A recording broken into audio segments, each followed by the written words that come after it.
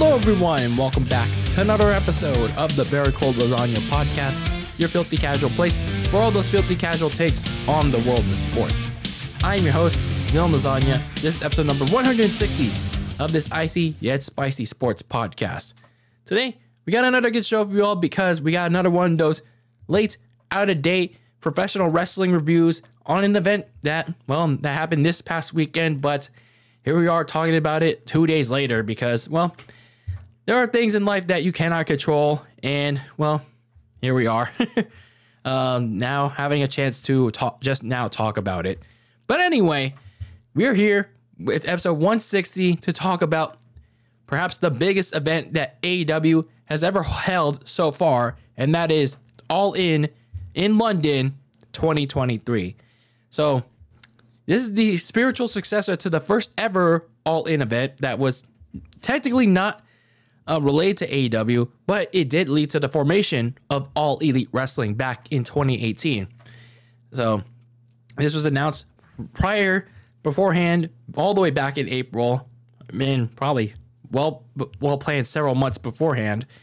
But here we are now, 4 months later, and Sunday was the day on August 27th, 2023, and it's kind of crazy where things are now with AEW. Regardless how you feel about AEW, where it's positive, negative, indifferent.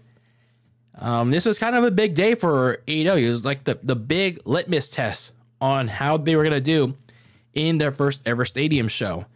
So we're going to get into the nitty gritty of this show, AEW All In 2023. Before we do, a little bit of housekeeping per sorts. It's going to be a big loaded week here on Very Cold Lasagna.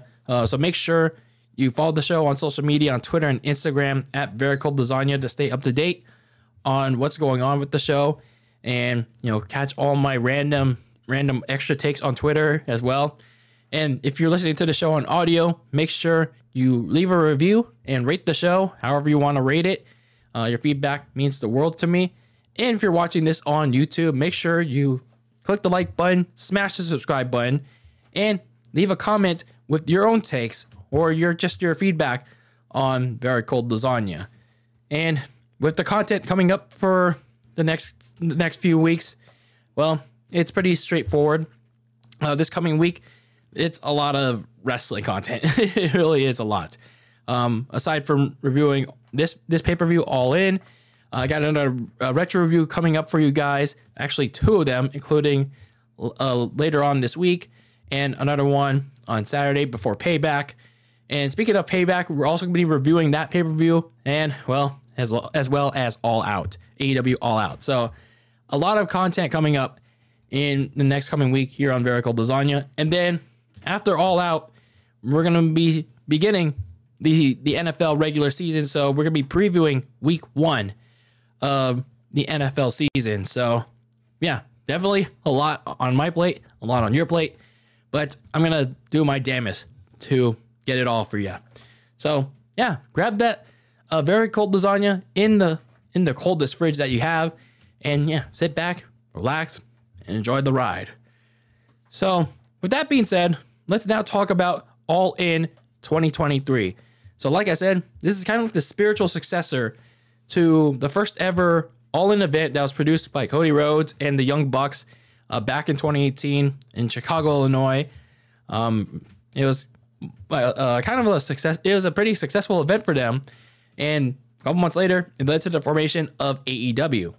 So this event, the new All In that happened this past Sunday, it was planned several months prior and then officially announced by Tony Khan back in April. And everyone was excited about it. Everyone was giddy about it because this was the first stadium show for AEW. And which stadium was it going to be in? London, England, in Wembley Stadium. So this show was titled All In London at Wembley Stadium. So this was kind of like the first event set for professional wrestling, like the first stadium event since SummerSlam 1992. So it was kind of a big deal, not just for pro wrestling, but a big deal for AEW because, like I said, countless times right now, that this is their first ever stadium show, and yeah, it was also a big test for them. And then when tickets went on sale, it was kind of like a sellout, or so it sold out, I guess. And then by the time you get to Showtime, they had 80,000 tickets, however you want to get into the debate, paid, distributed. They managed to have like an 80,000 fans in attendance. So that was the final number. Around 81,035 fans in attendance. Now, to note, there's just been this constant debate among fans, whether you're anti-AEW, pro-AEW, like you're in the middle, casual, hardcore fans, all if you care so much about like seats and all that. I mean, I personally don't really give a shit myself, but I mean, I'm just pointing out the things that have been surrounding this event.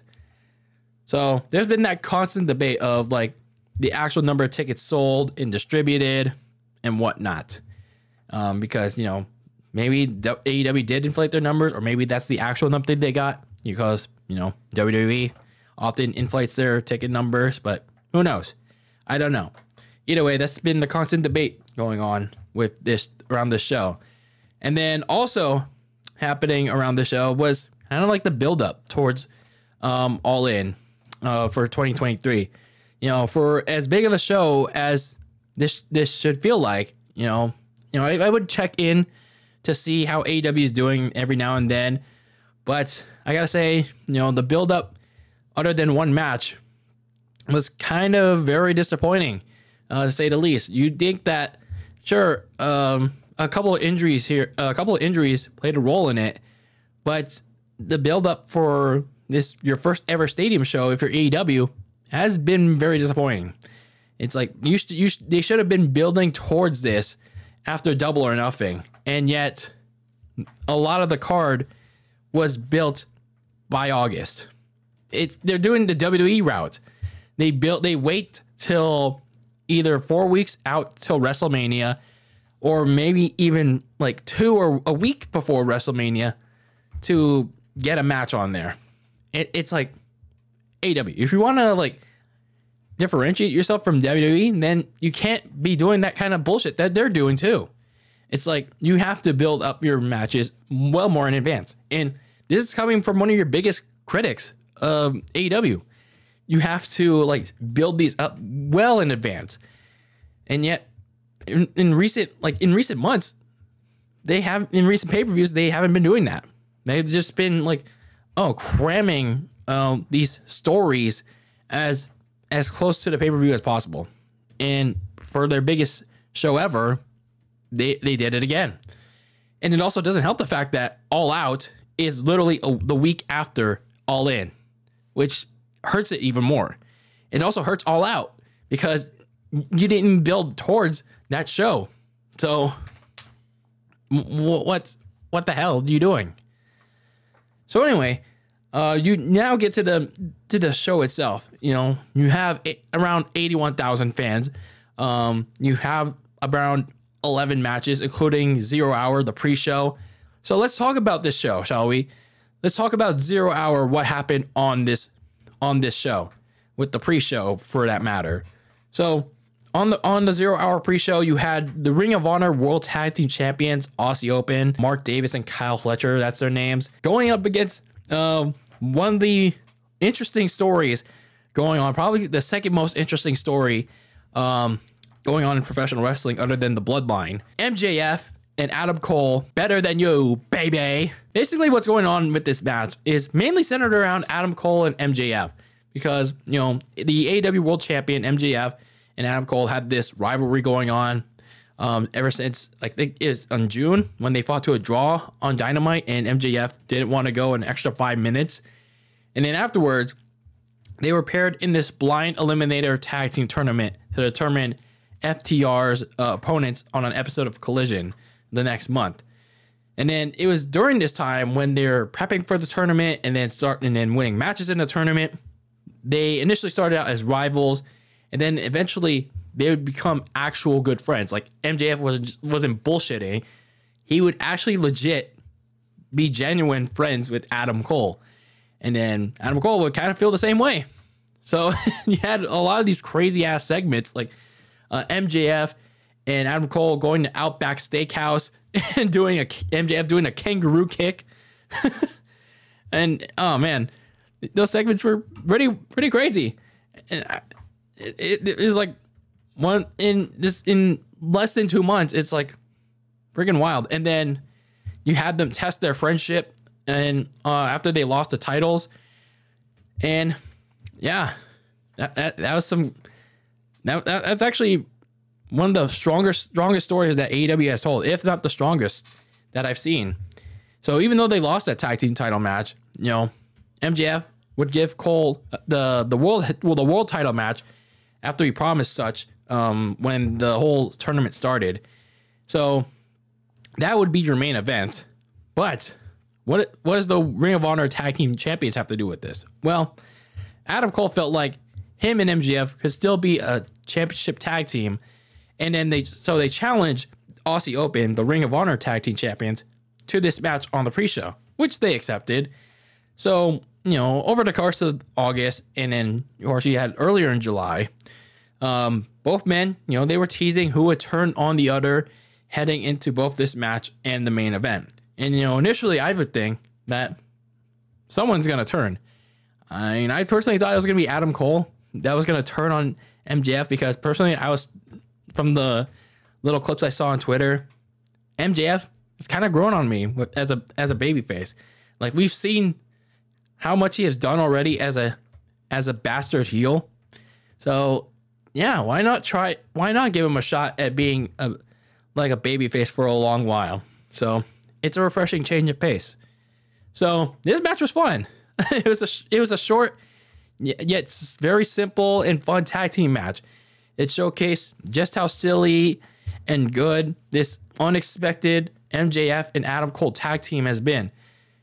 Sure, you had Aussie Open attack the Odd Couple before they did the boom in their entrance or the Adam Cole baby thing that they do. So MJF was getting attacked by the Aussie Open for a while, but then Adam Cole got in the hot tag, and then later on MJF, he was kind of hesitant to do a dive, like a suicide dive, and then Adam Cole, he tried to encourage him, and so did the crowd, and then MJF wanted to do it, but then Aussie Open, they attacked him before they could do it, but they encountered some friendly fire, Aussie Open, and MJF, after weeks of trying to pull it off, he did the kangaroo kick. He did the actual kangaroo kick. He double kicked him. He double kangaroo kicked him. And then Adam Cole and MJF actually hit the double clothesline on Kyle Fletcher to actually win. They actually won the Ring of Honor tag team titles. Like, no bullshit. I was like, wow. I thought either one of them was going to turn. I thought it was going to be Adam Cole that was going to turn in the pre-show. But no, they actually won the tag team titles. So I actually like that. I actually liked that they didn't turn in the title match, in this tag title match. Maybe it was being saved for later on, but this was fun. This is a fun way to start the show, the pre-show at least. So now you had the FTW champion Jack Perry take on Hook. Jack Perry was kind of like in this new heel gimmick. So he's not doing the Jungle Boy Jack stuff anymore. And he was like in this heel gimmick. So I don't really know what's going on with Jack Perry. I haven't really caught up with his new gimmick. But I do know when I saw his entrance, he's driving to like Beethoven's music now. I don't know why. And he's like in a suit. But I saw a promo as a heel. It's like, oh God, it's terrible. So anyway, he came into a limo, and I hope he's paying for that because he just stepped on it, like leaving all those foot marks. Like, dude. And then later on, because I think he is under FTW rules, so I think that means like no rules, false count anywhere. And yeah, Hook hit a fisherman suplex on Jack Perry, and he landed on the windshield. So it's like, Yeah, I hope he's paying for that.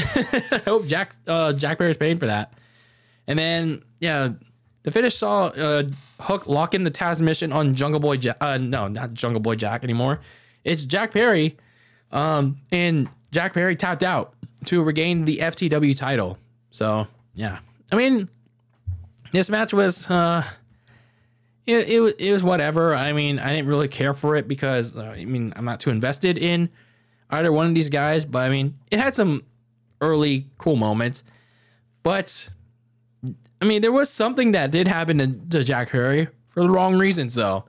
Behind the scenes, apparently what was going on with Jack Perry during All In is that reportedly he was in this backstage brawl with CM Punk. I mean, of course, CM Punk has to get into some shit, but there are a lot of conflicting reports on who started this fight and what caused this fight.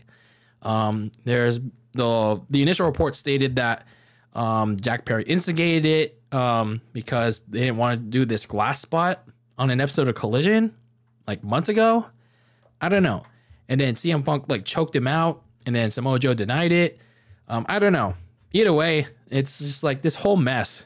It's really this whole mess that I don't know why Tony Khan can't solve. Like, he's like running like a high school locker room. He really needs to get someone under control, to get these guys under control, or if he, for whatever reason he can't, I don't know why you just can't fire CM Punk. Like he doesn't draw in the ratings that you think he does. He doesn't draw the interest that people think he does anymore. And we'll talk about CM Punk in a bit, but I'm just saying, like, he is a cancer. He is a cancer to the locker room. Whether he starts fights, whether he starts beef or doesn't, he is clearly a problem in the locker room. Now, I'm not saying Jack Perry is going to be slit. I'm going to let him slide for what he did, because clearly, from what I've seen on Twitter and stuff, yeah, he clearly had an issue with something, and clearly he's not off the hook. So both sides are in the wrong.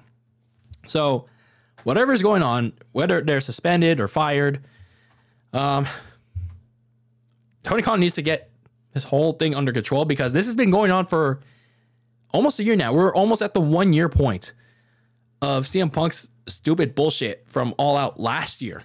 And this has clearly not been resolved. So I don't know what they're going to do. I really don't know what Tony Khan's going to do, because if he doesn't do something, this is going to lead to a lot of turmoil. And I'm not going to try to say it's going to lead to the downfall of AEW, because that would be a little bit too drastic, even though I kind of said that in the past, which would be kind of contradicting myself. But all I can say is he's got to get this locker room under control. He needs to get that testicular fortitude. If he can't do it, then I think he needs to get it. I think his dad needs to step in.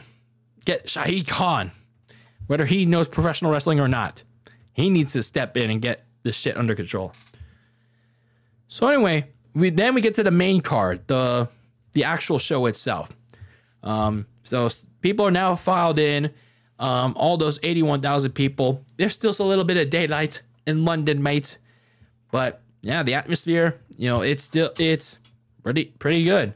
Even though it's a lot of hardcore, smarky fans in there. But nonetheless, kind of a big accomplishment for AEW. So you kick off the show with the real world champion, CM Punk, going up against Samoa Joe. So staying on the topic of CM Punk, he made his return on the debut episode of Collision after, the all-out media scrum, and then he suffered an injury at that same event. And then weeks later, after he returned at Collision, he barely defeated longtime rival Samoa Joe for the first time in his career during the Owen Hart Cup tournament. So about a month later, Samoa Joe challenged CM Punk to a rematch for whatever reason. And while Punk didn't initially answer the challenge, Joe would kind of like go after him during a match that Punk had on Collision, and then Punk would retaliate to accept that challenge.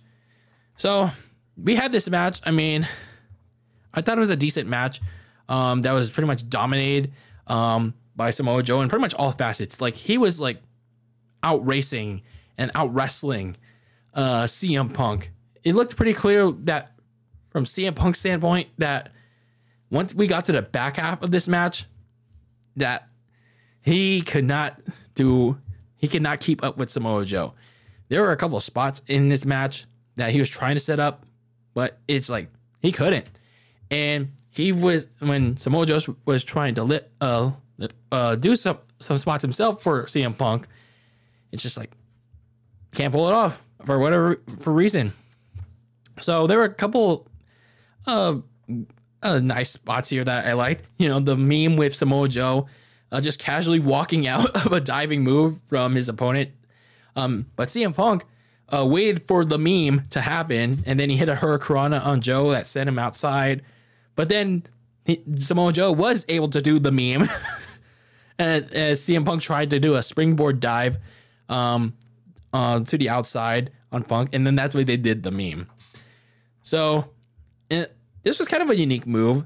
Samoa Joe sent CM Punk through the bottom of the announce table. I didn't know the announce table was made of solid solid wood, so you can break that now, and that busted CM Punk open. So that's kind of interesting. And then you had CM Punk doing a John Cena comeback because I guess he's one of his best rivals, I guess. And then before he could do the 5-knuckle shuffle to pander to all the UK fans, he stopped short and instead did a Hulk Hogan leg drop, which led to Samoa Joe hulking up, brother, because that wasn't going to work for me, brother.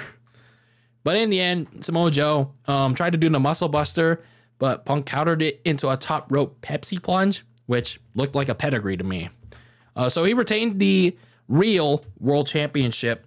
And yeah, I initially wondered if this was going to lead to CM Punk challenging whoever was going to win the main event of the night to a unification match at All Out. But, you know, clearly with all the, once again, drama that's going on backstage with Punk and now Jack Perry, it looks like that's not going to happen at All Out.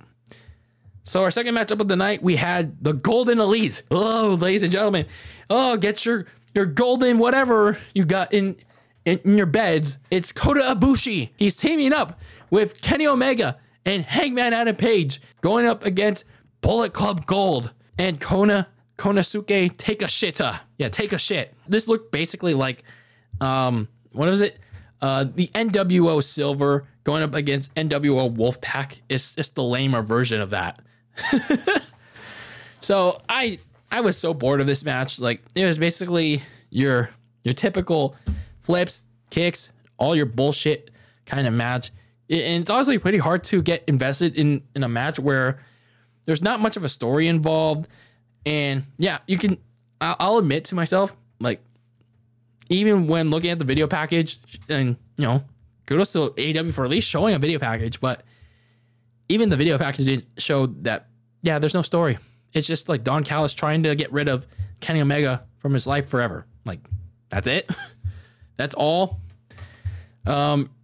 What's the point? Where's do you have any more story layers there? So there wasn't really a lot going on in this match other than your typical spot orgies.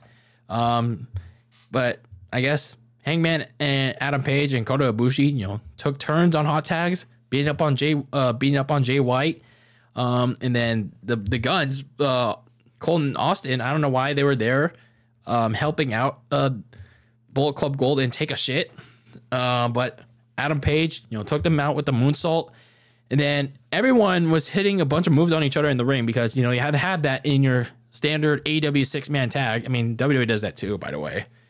And then when it came down to Kenny Omega, he hit a bunch of V-trigger knees on both Jay White and Juice Robinson. But then when he was about to go for the one-winged angel on one of those guys, Takeshita used the deadly fruit roll-up.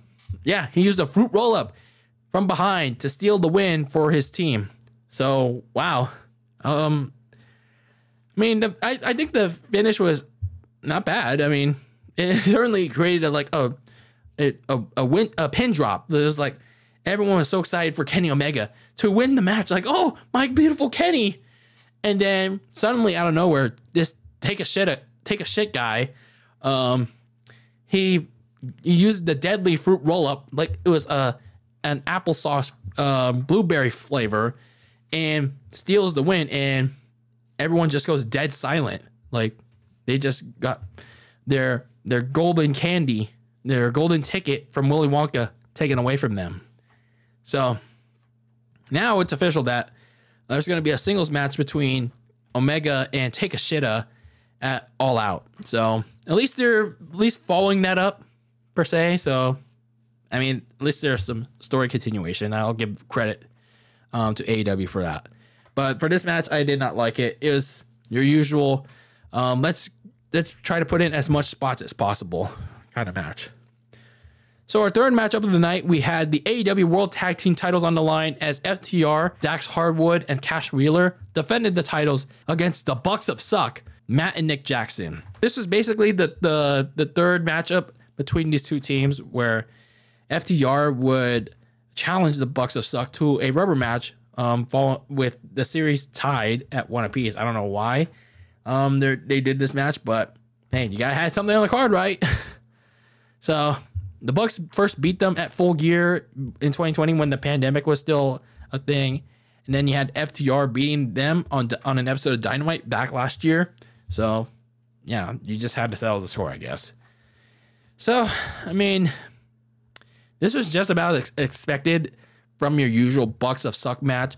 I mean, when, for example, both teams, sure, they were even with one another. The FTR was trying to use like actual wrestling on the Bucks, but you had the Bucks take control and then use some of their stupid ass flippy offense on Cash Wheeler for nearly half the match.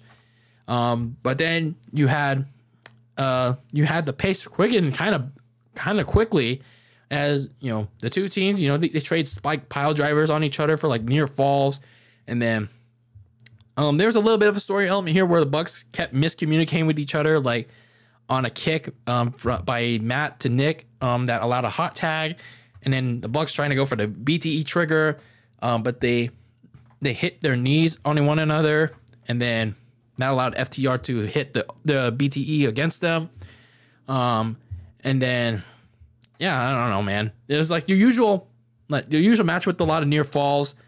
But the finish saw the Bucks try to go for the Meltzer driver, but Cash escaped out of it, and FTR caught Nick midair to hit the Shatter Machine to retain the tag team titles. So all I can say is that the super kick orgy was light. I'll give it that, but the insane amount of near falls, the insane amount of flips, were still present for no damn reason. But I did like the finish. I liked the finish, though, with the mid-air Shatter Machine. I thought that was a pretty cool spot. I thought they were going to hit the Meltzer driver, but then I think it was Cash Wheeler that came in like out of nowhere after being like thrown out of the ring. And then he saved, I think it was Dax Hardwood. And then, they caught Nick Jackson like mid-air. So that was pretty cool. But I was entertained by Jim Ross, who throughout the whole match, he was just giving smart ass and sarcastic commentary on how great both of these teams were. And it's like, how you feel, JR. You know how you felt. Like, it's okay. It's okay to let your dirty laundry out. It's okay. It's all right.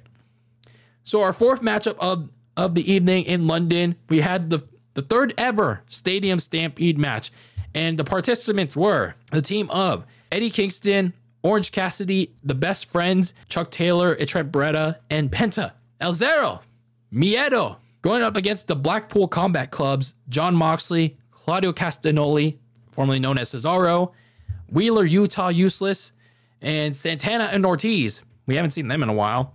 And a Stadium Stampede match. Originally, this matchup was supposed to feature Rey Fenix, Penta's partner, but he was removed due to, I think it was travel issues or an injury, but he was written off on the AEW Dynamite episode prior to All In. So this was actually the first Stadium Stampede match since the 2021 Double or Nothing. So it's been over 2 years since we last saw this match type. So it'd be interesting how creative they could get for this one. I mean, we've seen the kind of spiritual successor with Anarchy in the Arena with mixed results. So maybe they can get a little bit more creative with Stadium Stampede in Wembley. So there was a lot, obviously, there was a lot going on in this match. So I tried to narrow it down to the crazier stuff that went on in this match. I mean, obviously, you start things off with Eddie Kingston just like bone rushing the ring to start things off. And, well, from there, it was just all chaos. And then, of course, it wouldn't be a Jon Moxley match without him bleeding like literally just 5 minutes into the match. And that's exactly what happened. And when you had Jon Moxley in the ring, he emptied out a bag full of skewers. Like, what were you going to do? Cook some damn barbecue in the ring in front of 80,000 people in Wembley? But instead, the skewers were used against him because Penta stabbed him in the forehead like he was some king. Like he looked like some damn king or something. And instead of like Jon Moxley cooking some damn barbecue, it was some barbecue chicken alert. It was barbecue chicken alert. Oh man, I got skewers stuck in my head. Oh man, that looks so gruesome. I mean, it looked kind of cringe because I don't know, that visual of him having all the skewers like stuck in his forehead, like getting stabbed in his forehead. It's like, oh man, dude, that's just no. I don't know, man. I didn't want to. I'm not gonna say I almost threw up because obviously I didn't, but it just man. Jon Moxley gotta chill on that stuff. It's like every week he does this kind of thing. Like at some point, it's gonna affect you long term. It really is. So anyway, Moxley, who is pretty much the central point of this match, by the way, he continued his love for blood. He made Orange Cassidy bleed with a fork that he keistered up his ass. No joke. He just suddenly had a fork that he pulled out his ass. And then he wrapped up Trent Beretta in barbed wire. So he's pretty much going out to make everyone bleed. You notice throughout this match that Cesaro didn't bleed. Wheeler Useless didn't bleed.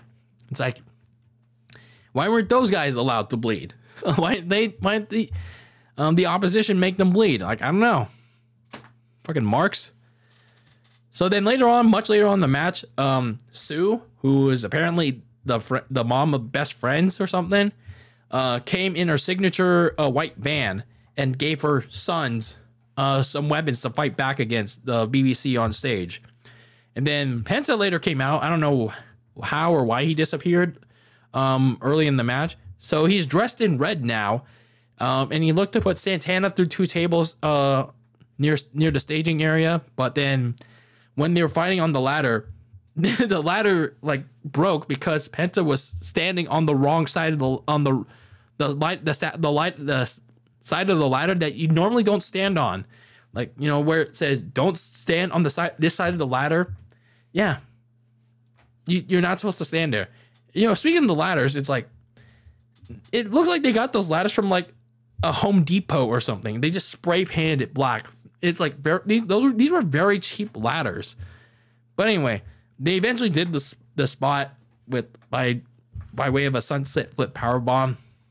And then Trent Beretta back in the ring, you know, he superplexed Ortiz through a table outside while Claudio or Cesaro did the giant swing on Orange Cassidy at the same time that was happening. And then Moxley, you know, as Orange Cassidy was gearing up for a broken glass-filled orange punch or the Superman punch, but he received a swirling DDT onto the remains of that broken glass from the beer bottle.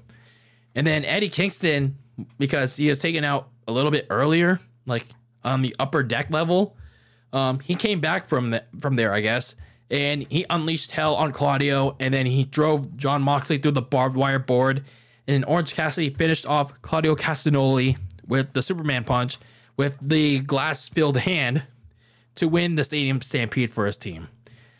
So there's a lot going on clearly during this match, and I gotta say, I thought this was solid. I thought this was, there were some wild moments, but I gotta say, just like with Anarchy in the Arena, though, they were kind of creatively limited here. I mean, sure, I don't want Eddie Kingston, for example, to, fall off like 20 feet, like off the upper deck. No, I don't want that. I don't want him to die, okay? And of course, you can't have some like Premier League soccer guy make a cameo, like a pre-recorded cameo or something, or like a live cameo. It's just not feasible. I mean, and obviously, of course, you can't have Urban Meyer there because he's not the coach of the Jaguars, even though the Jaguars play their games in London sometimes. What I mean is, like, you have to like find a way to make mostly full use of Wembley Stadium or whatever stadium you're in. If you're going to do the Stadium Stampede, I felt like this match, it really made me wanting more. There should have been at least some more spots for them to make me go, wow, this could have been like so freaking wild. But it just felt like Anarchy in the Arena, and it felt like, it felt like the last two Anarchy in the Arena matches. Just felt like meh. It just felt like meh, especially with the backstory to support it. What made Stadium Stampede, both of them, so great is that you had obviously the first one, the uniqueness of it, but the second one, even though the first one topped it, the second one was pretty good too because they made use of different environments in TIAA Bank Field and introduced different elements as well, and also having that story to back it up. But these kind of matches since then, it's like they're just doing it for the sake of it. So I feel like if they're gonna do this kind of matchup going forward, you gotta have some kind of story to it, like an actual story to it, and then get creative. They really got to get creative with it if they're going to present this in front of like 20,000 or 80,000 people. This match really left me wanting more. So next up, we had the AEW Women's World Championship match. Hikaru Shida defending her title in a four-way match against Toni Storm, England's own Saraya, formerly known as Paige, and Dr. Britt Baker, DMD. Toni Storm lost her title to Hikaru Shida on the 200th episode of Dynamite. So Hikaru Shida, who had her first championship won during the pandemic, she kind of had a crowning moment with the fans on that 200th episode. So the next week, after she won that, a four-way match was scheduled for All In London, and the participants would be decided in a tournament. Storm received a bye, so she was automatically in after she used her rematch clause. And then Shida, since she was already scheduled to defend her title against Anna Jay, she kept her spot by beating her. And then on Rampage, Saraya or Paige beat Sky Blue, and then Britt Baker claimed the last spot by beating the Bunny. So, I mean, this match was okay. Saraya being from England, she received the hero's welcome in her home country, so that was pretty cool to see.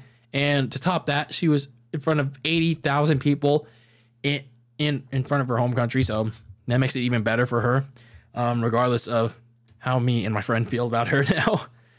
So anyway, this matchup was pretty much all about the dissension in the Outcasts. So Rhea and Toni Storm, initially treating this like a tag team match against Baker and Shida.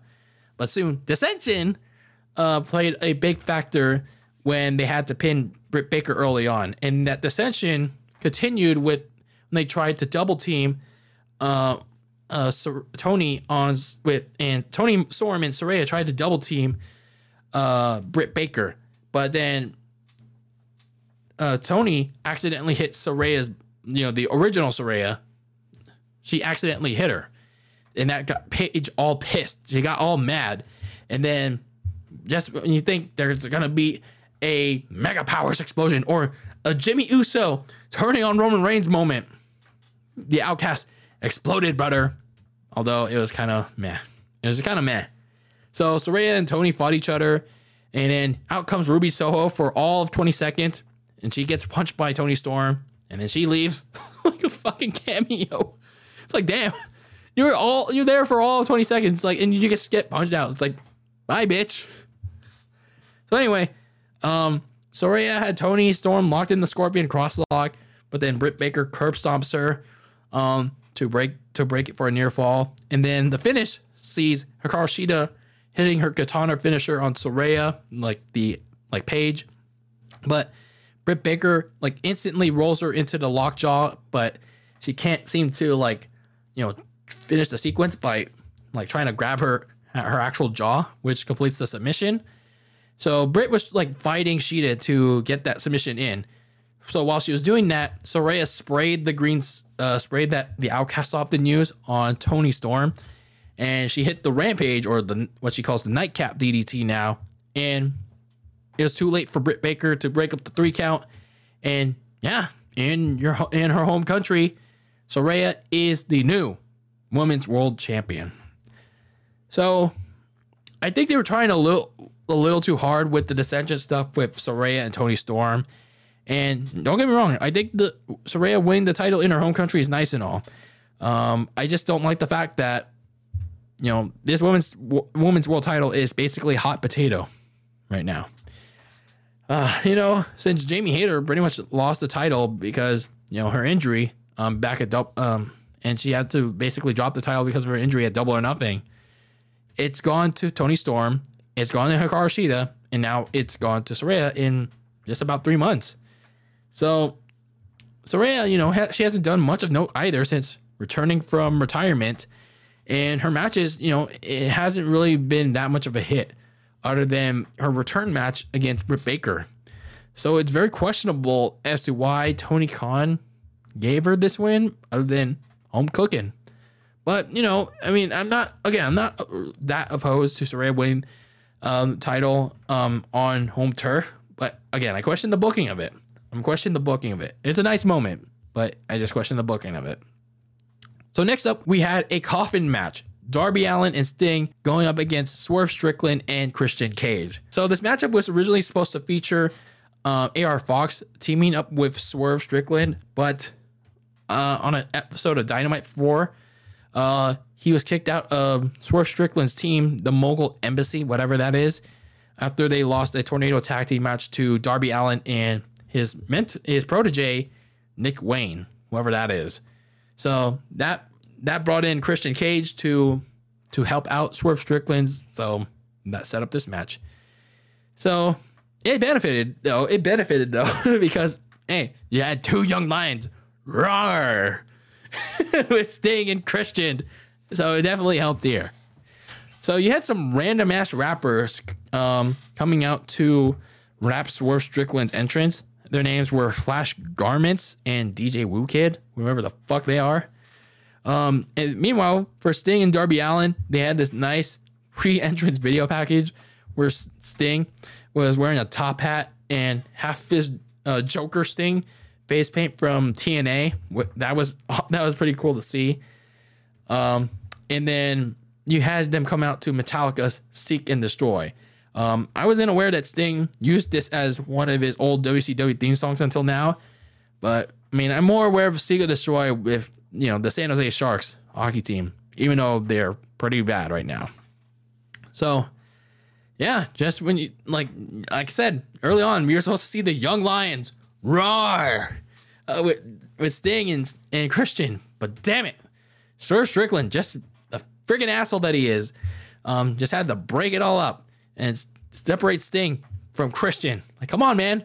We want to see Sting and Christian, not Sting get his butt whooped by Swerve Strickland. Damn you. But anyway, much later on in the match, they were about to lock Christian up in the casket, but then out came the rightful TNT champion, Luchasaurus, to stop them. So out came a vengeful Nick Wayne, who got brutalized by Swerve Strickland and weeks ago to even the score. But then he got chokeslammed on a skateboard by Luchasaurus, and then he got carried backstage. And then you never saw him again. So anyway, Sting and Darby Allin set up a coffin drop on the casket for Swerve Strickland, but then Sting, for whatever reason, left instead of helping Darby Allin complete the move. So Darby Allin, once he tried to do the coffin drop, it became a coffin flop. As Swerve moved out of the way in the last second, and then Darby lost his back. So, yeah. And then Swerve Strickland, they brought the casket to the ring. They were going to put Sting in it, but then Sting blocked the lid from closing with the bat that was provided for him by Swerve Strickland. Like, come on, man. What are we doing here? Like, come on. Swerve, don't be that stupid. So anyway, Sting and Darby Allin would win this match with Sting hitting the Scorpion Death Drop onto Swerve on the casket. And then Darby Allin finished him off by, once again, sacrificing his back, hitting a coffin drop on the bare casket. And then that knocked out Swerve and allowed them to close the lid for the win. So, I thought this match was kind of fun. Some pretty crazy spots. Oh, yeah, and I forgot to mention, Sting tried to put Swerve Strickland through a table early on, but damn it, that table was made of real solid steel, damn it. It didn't want to break through. So Sting had to do the spot again, and then it broke the second time. So it's like, not even the table wanted to give way for the young lion, the Stinger. But anyway, I liked how they brought in the casket. I didn't really see that before. So it was kind of like a refreshing change of pace, other than, let's just put them in, let's just try to roll them inside. So yeah, it was pretty fun. It was a pretty fun match. I just wonder what happened to that Nick Wayne guy afterwards. Did he get dragged into the shower or something? Did he get by Luchasaurus? I don't know. Maybe let's not think about those thoughts. So next matchup, we had Will Ospreay going up against Chris Jericho. I'm not sure why this match was happening, but let's just assume that this is the match with no story. So Chris Jericho announced beforehand that he was going to sing his theme song, Judas, live in front of the Wembley crowd. And I thought it was a pretty good rendition of his song that he sang for himself. I just thought that he would have sang until the second chorus. Like, after, they sang Judas in my mind, I thought it would continue from there. But I guess they could only go for like a minute and a half, I guess. So then you had Will Ospreay come out. And I gotta say, his theme song is kind of cool. This is kind of like my first time watching a Will Ospreay match. But man, it's like he took a very brutal apron German suplex spot. He landed hard on his neck. And he was like clutching his neck, not just his neck, but he was like clutching his arm. He was like shaking it. It was like, yeah, this is why you're not gonna last all that long in pro wrestling. Maybe it's just selling, but it's like, even then, it's like you're doing all these spots unnecessarily, like all these dangerous, stupid spots. But I mean, it didn't seem to affect him, as he seemed to hit like his signature offense still. Once he got back in the ring. But man, Jericho was pretty off in this match. Like, he seemed to miss the timing on a midair code breaker because he hit Ospreay's back. So he had to do it again on the ground for a near fall. And then once you get later on to the match, Jericho reversed the Stormbreaker, Will Ospreay's finisher, into the walls of Jericho, which he powered out of, despite Sammy Guevara briefly knocking him out behind the referee's back.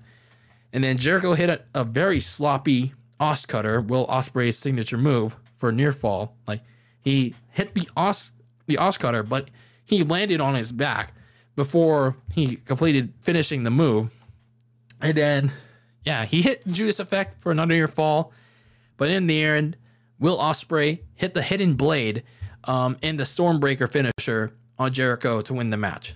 So clearly, as the match progressed, Ospreay outclassed and outpaced Jericho. I mean, granted, Jericho is much older than Ospreay, but it is just like Jericho could not slow him down, like, at all. is like, I mean, I respect that what Jericho has done, but it's just like, dude, like, this is not what you should be doing. Like against guys that are clearly outpacing you. But I mean, it's like these guys that are often relying on like all these indie spots, all these gimmickless, like unnecessary risks, and yet, yeah, you're telling them to slow it down, and yet you can't keep up with them. I don't know, man. I just felt like Jericho looked sloppy, botched a good amount of big moves. I mean, he hit some nice moves though sometimes, but it's just like, yeah, the sloppy ones I just can't look. They don't outweigh the good ones.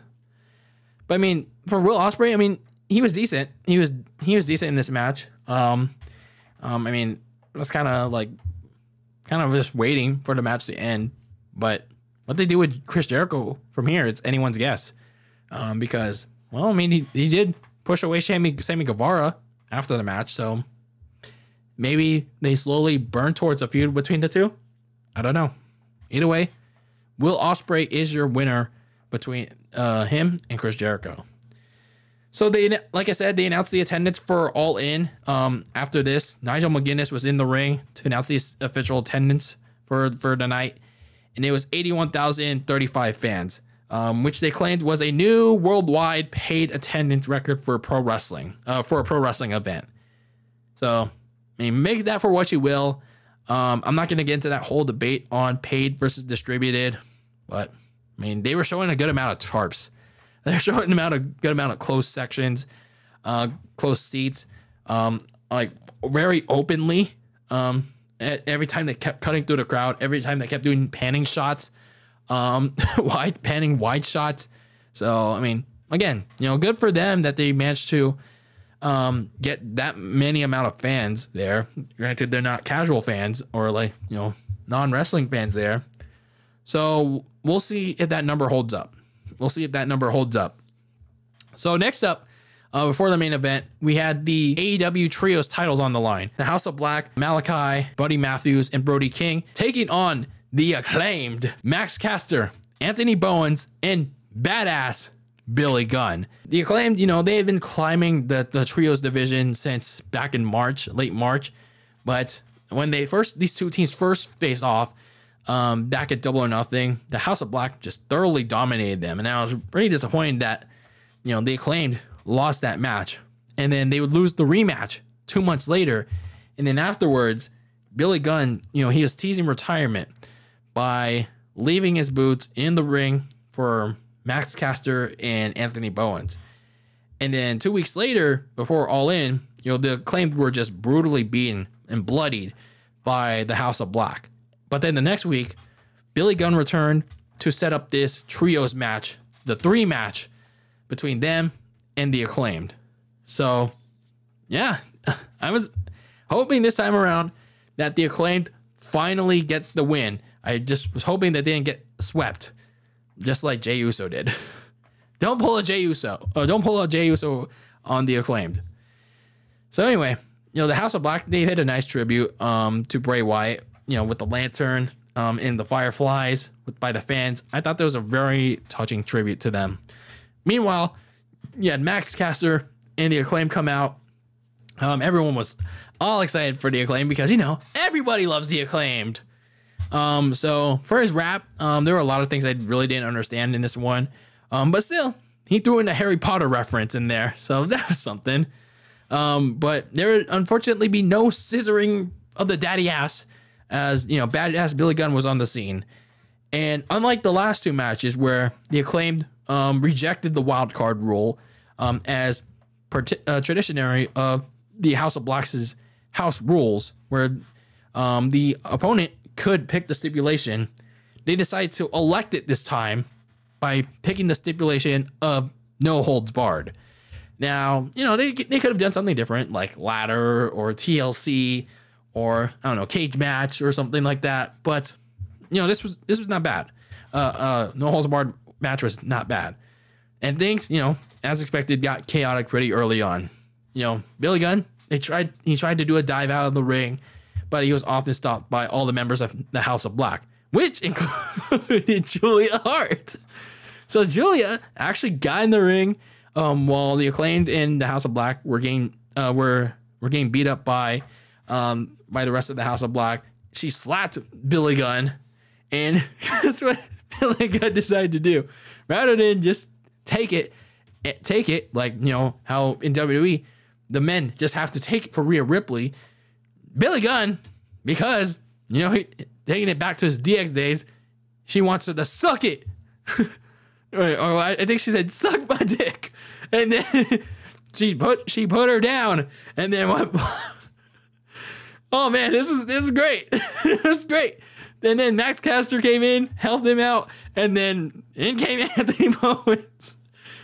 And then scissoring Timbers. Anthony Bowens and the Acclaimed scissored Julia Hart in front of 80,000 people. It was awesome. It was the greatest scissoring ever. They gave. It was awesome. It was so damn good. It's like when I first saw that, I couldn't contain myself for like a good 5 minutes. It's like I had to go outside. I had to like calm down because it was that damn hilarious. It's like it's one thing that Anthony Rose does the scissor me timbers to dudes, but then he actually because he's gay in real life. Now he does it too, Julia. That was awesome. That was so awesome. Oh my god. So like, forget all these sensitive like bitches out there that think, oh, this wasn't cool. This was why'd they do this spot? This was great. This was funny as hell. So fuck all y'all that thinks this was a bad spot. This was funny. This is common. This fit with their gimmick. So, oh man, we still have this rest of this match to talk about. Anyway, let me try to contain myself because, oh man. Anyway, later on in the match, Brody King tried to use the chain that the House of Black used to bleed out Max Caster 2 weeks ago. This time they were gonna use it on Anthony Bowens, but he accidentally hit his partner Malachi Black.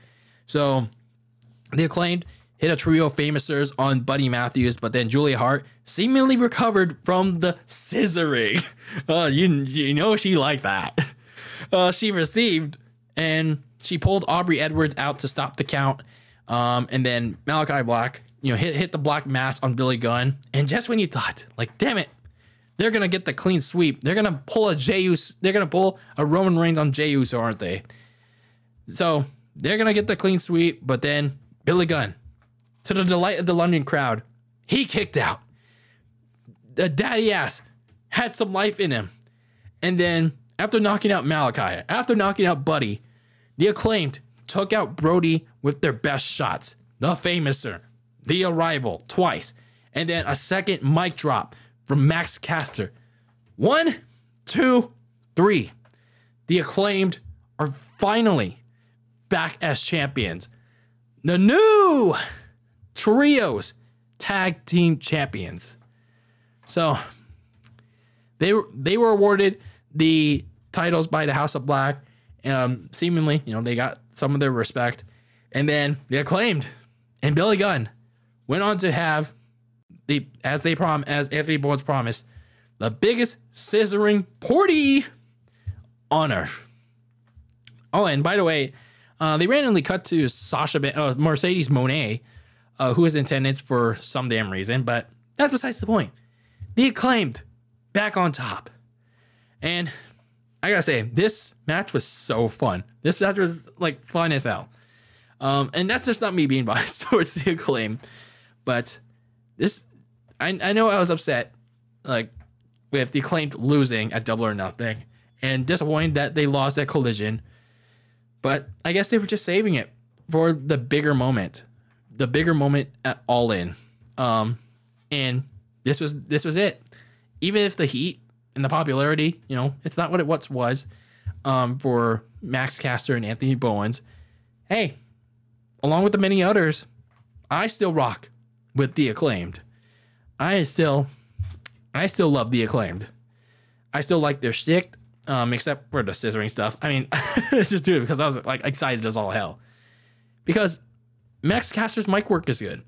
Anthony Bowens, he brings out a lot of energy and charisma. And then you have a veteran like Daddy Ass, Billy Gunn, to like kind of be like their mentor towards for them. This trios match was fun, and provided perhaps one of the funniest moments of the night and one of my favorite AEW moments. If they're like the very few, this was one of them. That was awesome. That was like so unexpected and so awesome. And this is just a very nice payoff to a story that started back in April. And yeah, the Acclaimed are back on top as trios champions. Like very, very deserved, very earned. And I know some people wanted the House of Black to retain, but honestly, like, they were getting stale, as champions. And sure, people are saying, oh, what about their story? I mean, they could certainly do it without the titles. Maybe they can like rebuild themselves up, and then if they want to get it back from the Acclaimed or wherever the trios champions are, maybe they can do that. But either way, the bigger story was the Acclaimed finally getting the trios titles for Billy Gunn. So very happy, very, very happy. So now you have your main event of All In London 2023, Wembley Stadium, AEW's biggest event. The World Championship on the line. Maxwell Jacob Friedman going up against Adam Cole. The two already competed earlier on in the night, winning the Ring of Honor tag team titles, and now they're in the main event competing as opponents. So yeah, this is definitely big.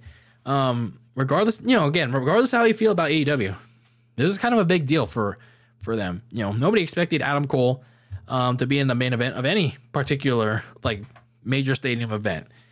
And regardless of my feelings about Adam Cole, I still think he's kind of like not atypical, not really typical wrestler. I think with this story with MJF, he shows that with some character development, hey, he's not bad. I think he can be he can be likable. And then obviously MJF with this new babyface run, it really has grown on me. So now we get to this match, and it's clear, things, are initially friendly. They even like go under the ring and grab their tag team shirts that they're wearing. They're better than you, baby. Then, they wear it. They get friendly with one another.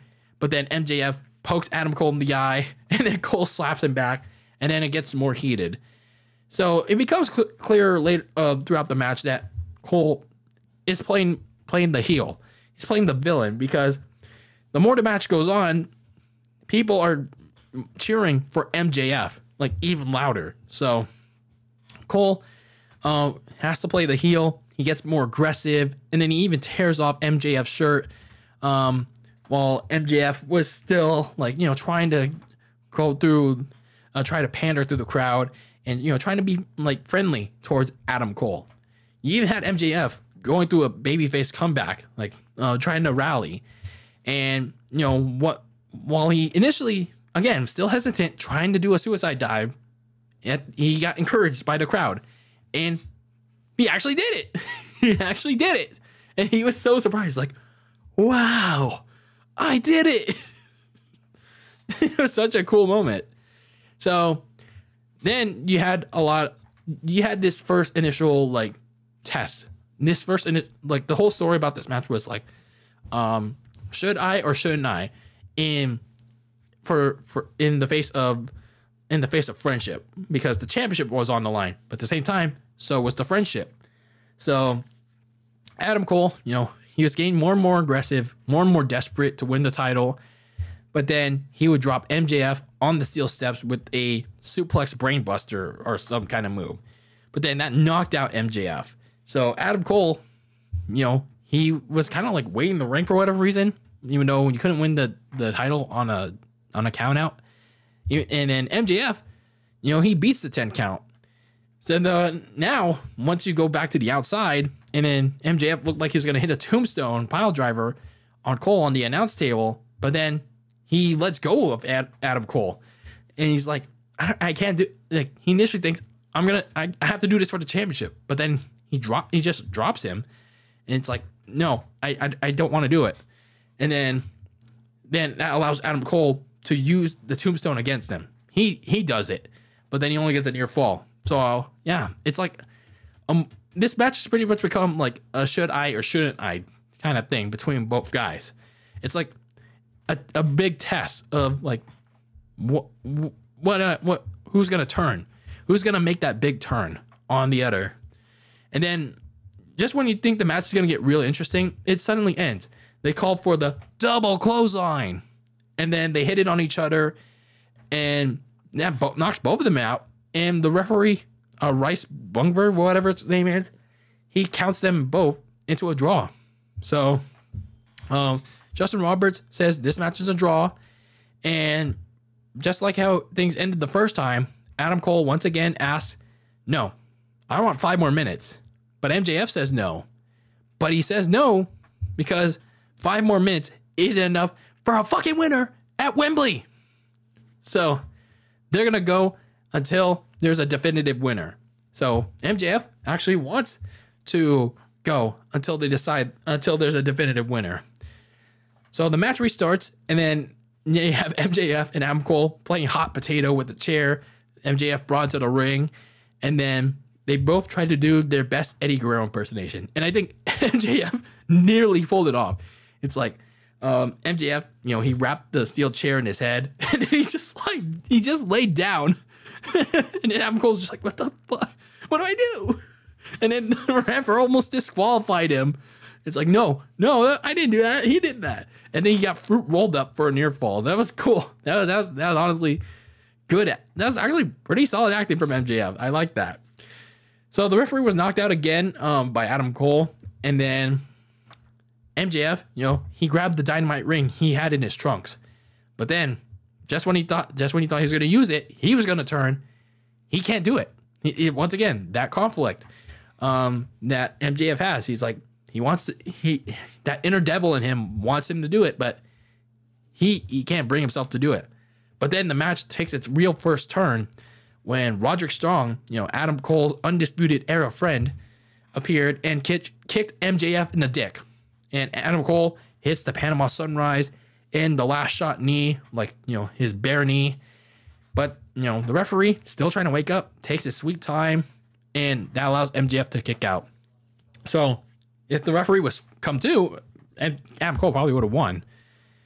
So, Roderick Strong, he told Adam Cole to hit MJF with the AEW World title because he was his friend, not MJF. So, Adam Cole, he looked ready to do so. He was ready to hit his supposed new friend with the AEW World title. But with MJF, he can't do it. He threw out the belt, and then he told Roderick Strong to go away. And then while Adam Cole won the moral battle, he lost the war at hand because MJF used the deadly fruit roll-up, tasty, full of, let's use strawberries, to retain the AEW title in the main event of All In London. So, yeah, MJF is still your AEW World Champion. And then, I thought this match, some people may call it overbooked and not enough action. But I got to say, this was one of my favorite AEW matches when it's all said and done. Because what is very important about this match was the story going in. And yeah, it's like, even though it's like a 2-month story, but this was one AEW's, I gotta say it, I gotta admit it, this is perhaps one of their strongest told stories, like, that they're doing a very good job of. I'll give credit where credit is due with this story. A story told back in June, both Adam Cole and MJF, developing this crazy yet strange friendship that actually has turned MJF into a legit babyface. So, as such, when MJF, hold the title match, you knew there's either one or the other was going to turn. And then this match brought a lot of those dramatic elements into play. It put the new friendship to the biggest test yet, especially, when you had Roderick Strong come into play, warning Adam Cole beforehand that he's going to turn on you.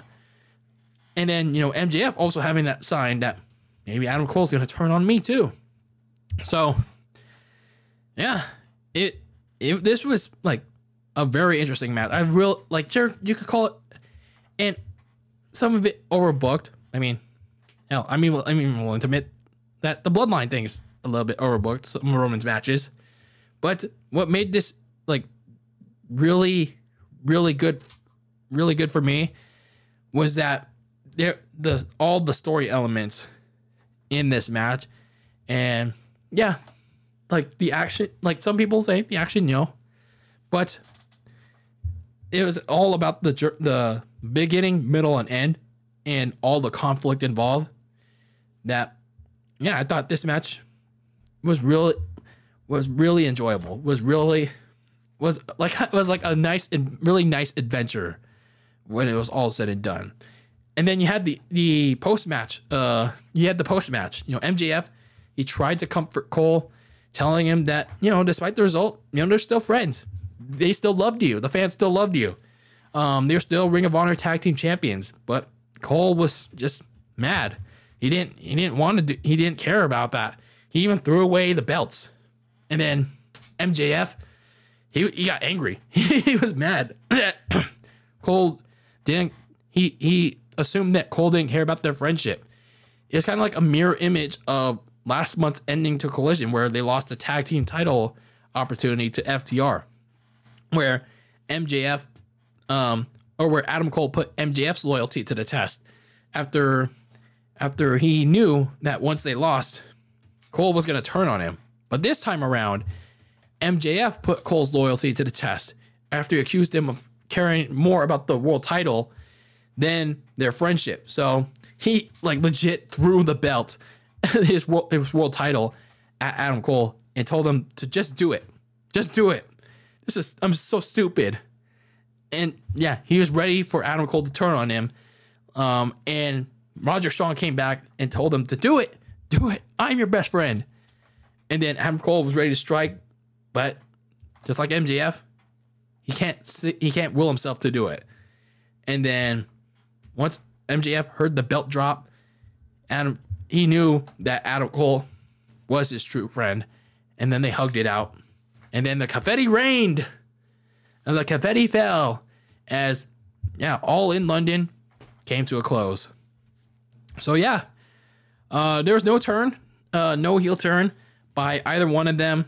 It would have made an interesting ending if one of them turned, more specifically Adam Cole. But I think having no turn, I think it's fine. I think it'll make things a little bit more interesting down the road. Granted, they don't drag it out too long. So yeah, I just wonder though what they have planned following this ending of them, standing on top, them celebrating, still all friendly, and Adam Cole actually not turning on MJF, or the other MJF not turning on Adam Cole. So it's going to be interesting eventually down the line who backstabs the other. So I guess it creates even more intrigue. So it actually makes you kind of glad that they didn't rush into the heel turn.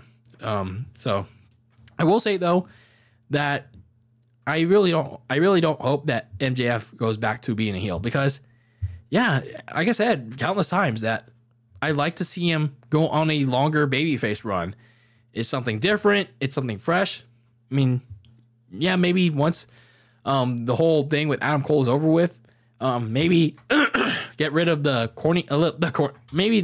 get rid of the corniness, and then show a little bit more, have that balance of your face and heel gimmick, some aspects from your heel gimmick, and try to incorporate that into your face gimmick.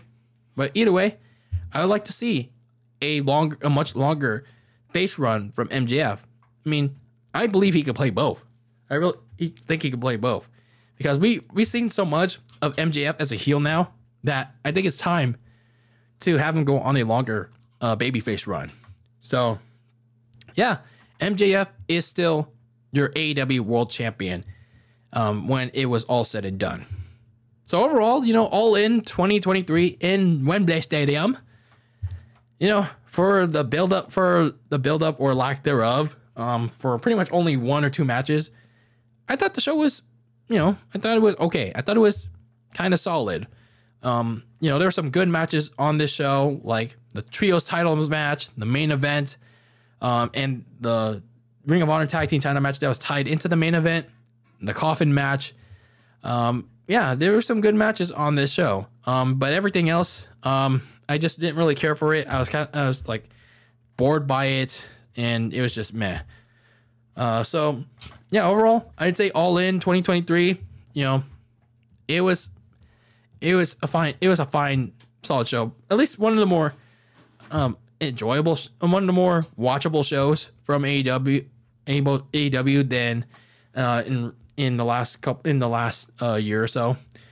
And I will say this about All In 2023. AEW took a chance on themselves. Again, regardless of how you feel about them, whether it's good or bad, I have to give credit where it's due.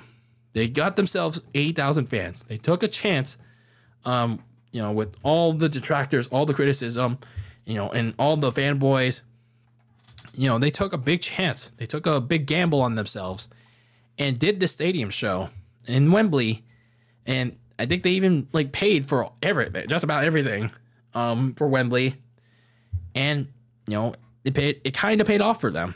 Regardless of, the paid versus distributed debate, we kind of have to give credit where it's due for them, with having that kind of fan support, even though it's kind of a hardcore, smarky kind of fan support. But hey, they did it. It's kind of a historic day for them, but it's something that you kind of can't discredit. So they're apparently going to run it back next year at Wembley. So I don't mind that, but please to God, since you're going to run it back in London again next year with All In, get rid of All Out. You have to get rid of All Out. It's way too overkill to do both All In and All Out within the span of a week.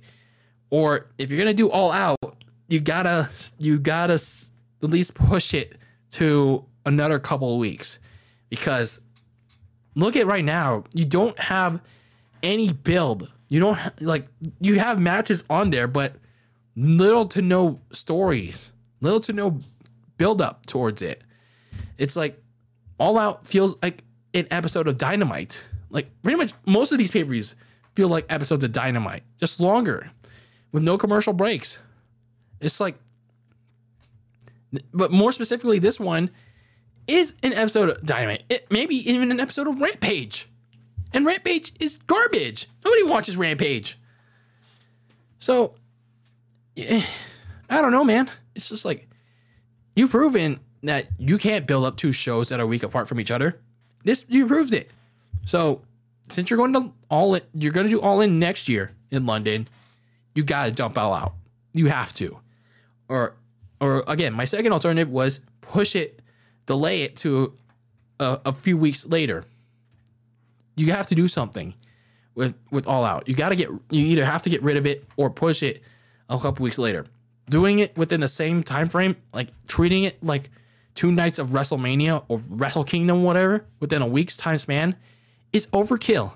That is way too overkill, especially considering that these shows are nearly 4 hours. They're nearly 4 to 5 hours. And this is going to be a combined 8 hours if we're keeping track of 2-night WrestleManias. That is too long. That is too long. I mean, let's face it. I'm more willing to watch a Super Bowl. I'm more willing to watch an NFL game than watching most AEW events and sometimes even WWE events. It's it's just too long. It's really too long. It's really too long. But regardless, my feelings, they're doing All In at Wembley again next year, and hopefully next year, that time around, they do a better job of building up their card, well in advance.